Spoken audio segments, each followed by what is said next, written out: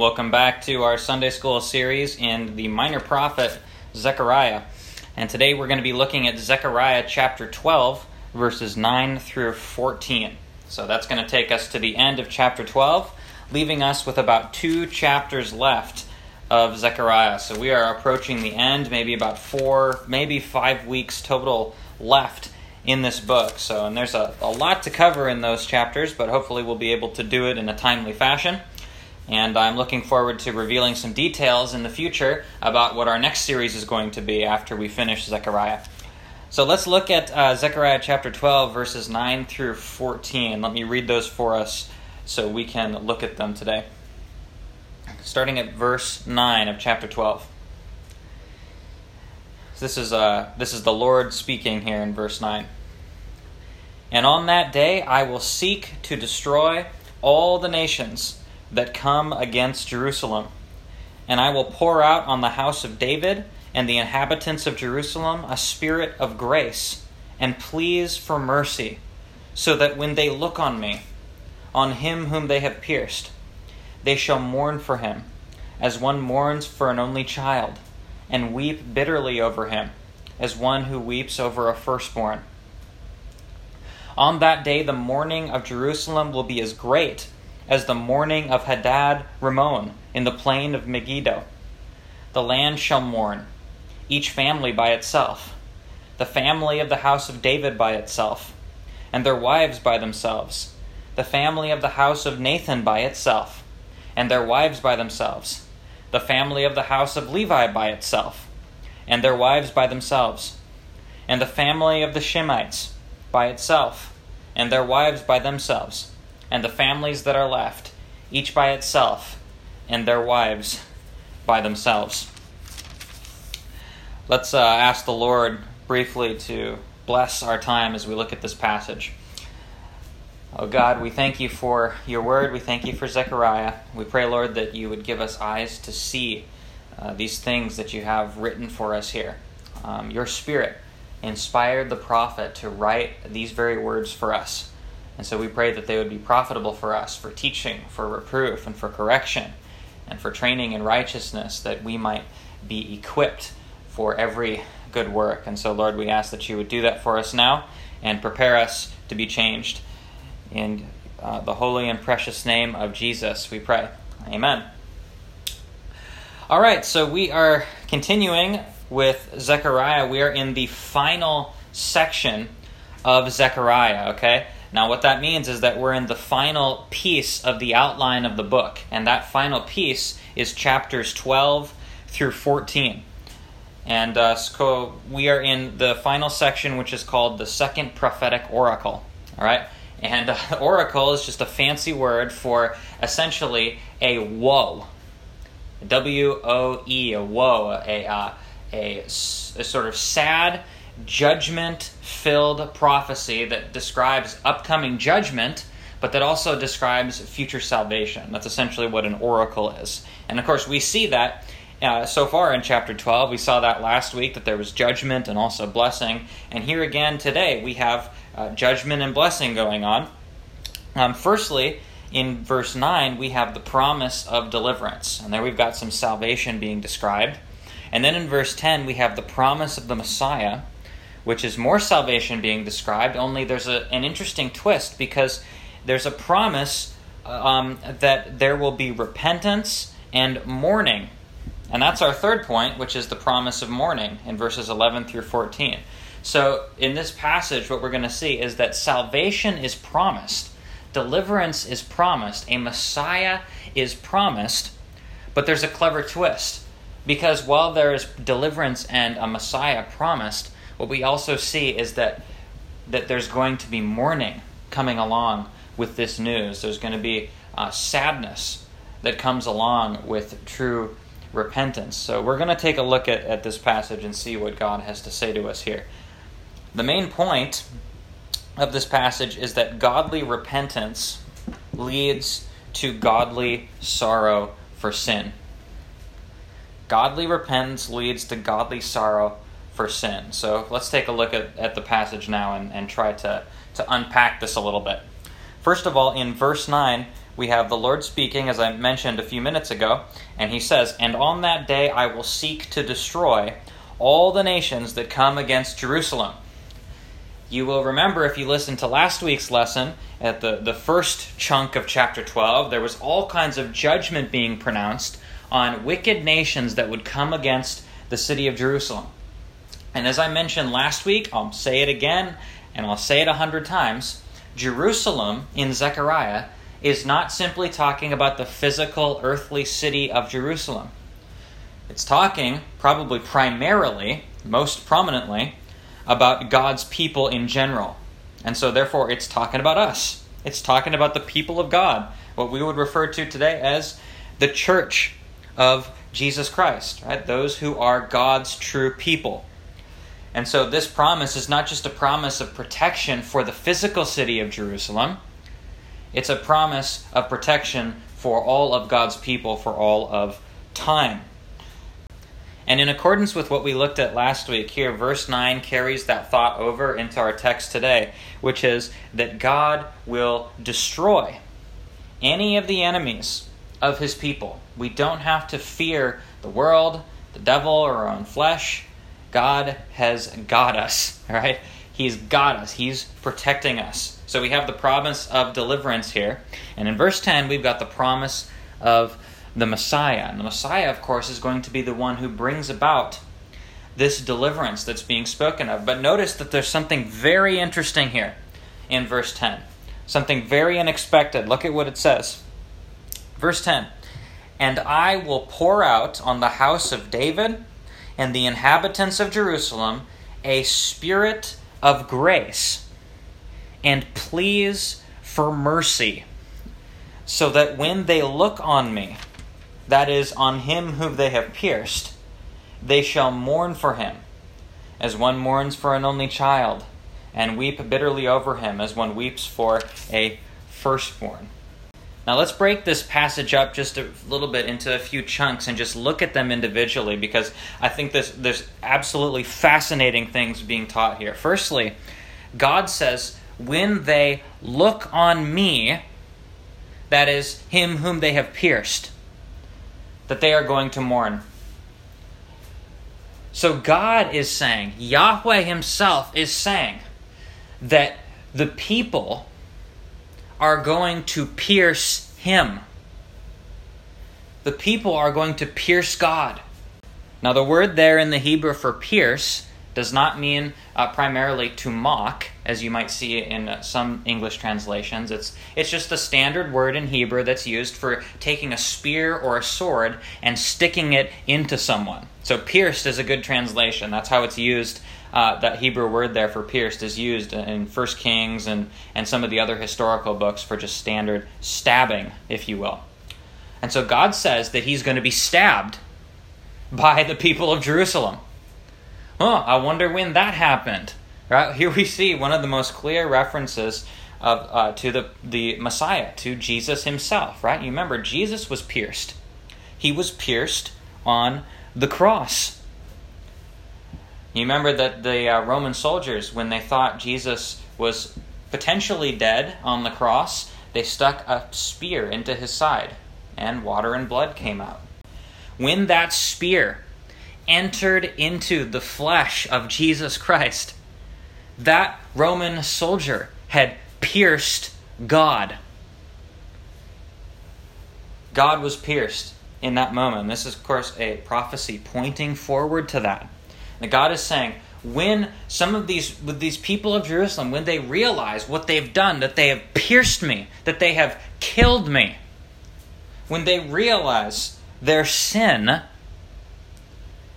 there is going to be mourning. Now, who are the ones who are going to realize this? Well, they're the ones on whom a spirit of grace is poured out, who have received pleas for mercy. God says that he's going to pour out on the house of David and on the inhabitants of Jerusalem a spirit of grace and pleas for mercy, so that when they see that they have pierced God, they shall mourn for him, as one mourns for an only child. So this is going to be some serious mourning on behalf of Jerusalem, when they realize their sin. And notice that this realization comes as a result of this Spirit of grace. And here we could rightly see, I think, that this term, Spirit of grace, is pointing forward to the Holy Spirit. Because, as we know, the Holy Spirit is the one who works saving faith and true repentance in us. The Holy Spirit is the one who comes into God's elect and who convicts them of sin, so that in response to their understanding of their transgressing the righteous law of God, they mourn for their sin. They are sorrowful that they have disobeyed a holy and righteous God. And so there's a certain sense in which this prophecy is fulfilled every time someone comes to Christ. Every time someone responds to the gospel call with true and saving faith. But in a more definite direction, this prophecy is fulfilled, I think, probably the most greatly at Pentecost. Because what happened at Pentecost? You had the outpouring of the Spirit of grace, the outpouring of the Holy Spirit. And there was a massive conversion experience that happened on Pentecost. There were some thousands of souls who were confronted with their sin, confronted with the fact that they had killed the Son of God. In fact, Peter points this out in Acts chapter 2 in his sermon. He says, "You have crucified Jesus. You have put him to death," to his hearers in Jerusalem. And so this prophecy then comes to pass, I think, very clearly at Pentecost. And when the crowds were confronted with all of their sin by Peter's preaching of the law and preaching that Christ died for the ungodly, that they were, we were told, cut to the heart. And why was that? Because they realized the guilt of their sin, and it caused them to mourn and to turn to Christ. And it's that mourning that we see being described in the third section of this text here in chapter 12 of Zechariah.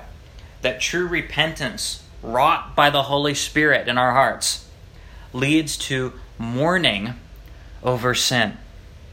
Now we're told that this mourning is like mourning for an only child and weeping bitterly over him as one weeps for a firstborn. So this is not just like, oh, whoops, I made a mistake, God, I'm sorry. Oh, God, I'm sorry, but you see, I had this really bad growing up experience, and therefore my sin isn't really that serious because it's not my fault. You see, in our own day, in our own culture, we have the progressive lightening of sin, where our culture doesn't want to take doing the wrong thing seriously. It wants to create every possible excuse to get around the fact that when creatures sin, they transgress the righteous law of God. And our culture gets around this by simply calling sin a mistake, or a developmental issue, or a mental disability. Now, I'm not saying that there's no developmental issues or that there's no mental disabilities or anything like that. But what I am saying is that we need to be honest with what the Bible teaches about sin. Sin is not light. Sin is not simply a mistake or an oops. Sin is a serious transgression of the righteous law of God. And as such, it is very, very serious. It is exceedingly serious. And when we realize that, when the Holy Spirit brings that to our attention, it ought to generate within us deep, real, and genuine sorrow for disobeying our Heavenly Father. We are told here in Zechariah in verse 11 that this mourning needs to be like this. Verse 11, "On that day the mourning in Jerusalem will be as great as the mourning for Hadad Rimon in the plain of Megiddo." Now, you may not be familiar with that reference, but let me tell you something. All of Zechariah's audience was thoroughly familiar with that reference. And what it references is the Battle of Megiddo. And this battle is recorded for us both in 2 Kings and in 2 Chronicles. And it was a battle between Israel, or I guess not really Israel, but Judah and Egypt. Here's what happened. Egypt was at war with Babylon. All right, this is before the Babylonian exile. This is during the kingdom of Judah, when it was, remember, separated from Israel. So the kingdom of Judah is operating as its own monarchy at the moment. And Egypt and Babylon are in the middle of a war. Now, if you just think geographically for a second, try to picture Israel on the map. If you picture Israel on the map, you'll notice that in the southwest corner of Israel, that's where you've got Egypt, right? Kind of down there on that northeast African area, south of the Mediterranean Sea. So Egypt is sort of southwest of Israel, and Babylon is northeast of Israel. And so, because Babylon and Egypt are having a war, they have to sort of send troops across Israel, across the land of Palestine, across the kingdom of Judah, in order to actually fight this war. And so Egypt has all of its forces together, and the Pharaoh and his armies want to march through Judah to the northeast area where Babylon is, because they're going to have a battle. They're going to fight. And when Egypt's armies want to come through the kingdom of Judah, the king of Judah at the time, Josiah, says no. Josiah, I don't know if he just didn't trust the Egyptians or if he was just sort of bloodthirsty or what the deal was, but Josiah did not want to let Egypt go through his land. And so Josiah came with the Judah army and fought with Egypt at the Battle of Megiddo, in the plains of Megiddo. And the Egyptian army killed Josiah. They wounded him in the battle, and then he was taken back to Jerusalem, and he died in Jerusalem. You can read about this again, like I said, in 2 Kings. I don't remember the chapter, but you can read about it also in 2 Chronicles 35. Now, this was a huge blow for the kingdom of Judah. All right, Josiah had died. He was the very last good king of Judah. Josiah, if you'll remember, was the one who came to the throne at 8 days old and had found the Torah in the temple. He's the one who found the law of God hidden there. And then when he found it, he was like, oh, we need to reinstitute all of these laws and actually start worshiping Yahweh again. So he was a good king. He was the last good king of Judah. And when Josiah was killed, the hopes and dreams of the kingdom of Judah were dashed against the rocks, because they thought Josiah was going to be the one who would bring the kingdom of Judah back to the glory days. The glory days like the reign of David and Solomon. But he died. He got killed in the Battle of Megiddo, and so the hopes of Israel were dashed to pieces, and there was great mourning, a massive mourning ceremony. And you can read about that in 2 Chronicles chapter 35. There was great mourning because the last good king was killed. And once this battle had been fought and Judah had lost because their king had died, Egypt gained control of the kingdom of Judah and placed sort of their own ruler on the throne. And Egypt basically remained in control of Judah until the Babylonian exile, when King Nebuchadnezzar came down and conquered Jerusalem for one final time and then led the people into exile. So that's a serious point of mourning in Israel's history. And what we're being told here by Zechariah, getting back to our Zechariah text, is that the mourning that is going to be wrought upon in the hearts of these people when they realize their great sin against God is that it is going to be as great, or indeed perhaps even greater, than one of the most significant sad points of the whole history of the kingdom of Judah. This is massive, great, terrible mourning over sin. What I want to suggest to you is that this is the kind of feelings that should be aroused in us when we think about the seriousness of our own sin against God. We should not have a haphazard, light, easygoing approach to our sin. When we're confronted with our own violations of the law of God, we should take it seriously. And we should seek to reform our lives in accordance with sanctification. We need to be doing this. We need to experience this mourning. But here's the thing. We do not need to experience this mourning for the sake of the mourning, right? We're not supposed, this passage is not teaching us that we all, as believers, need to sort of wallow in our sorrow over sin and never go anywhere, never move anywhere with it.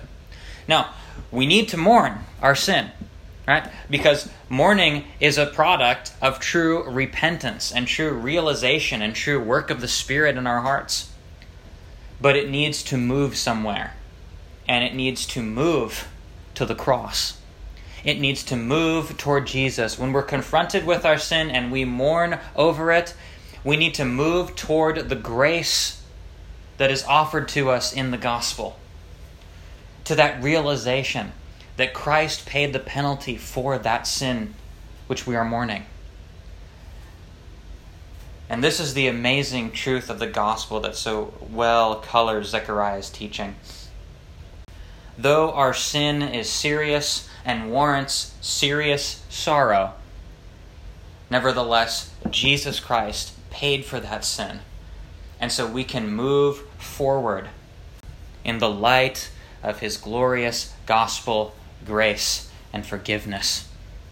So praise God for that great truth. And praise God that it is his Spirit, the Holy Spirit, the Spirit of grace, who brings both this sorrow over sin into our hearts and who brings this faith and trust in Jesus Christ in our hearts. All credit and all glory to him forever. Let's pray. Our Father and our God, we thank you for this passage, and we thank you for this great truth that we learn here, that your Spirit of grace works in us. Sorrow over sin, our being confronted with the law, but also, Lord, you work in us the acceptance of the gospel. You, through your Spirit, work in us faith in Christ, and you strengthen it every day through your word and through the sacraments, Lord. We thank you for these great gifts. And we pray that you would continue to work in us sorrow over sin, and that we would seek to live for you. In the holy and precious name of Jesus, we pray. Amen.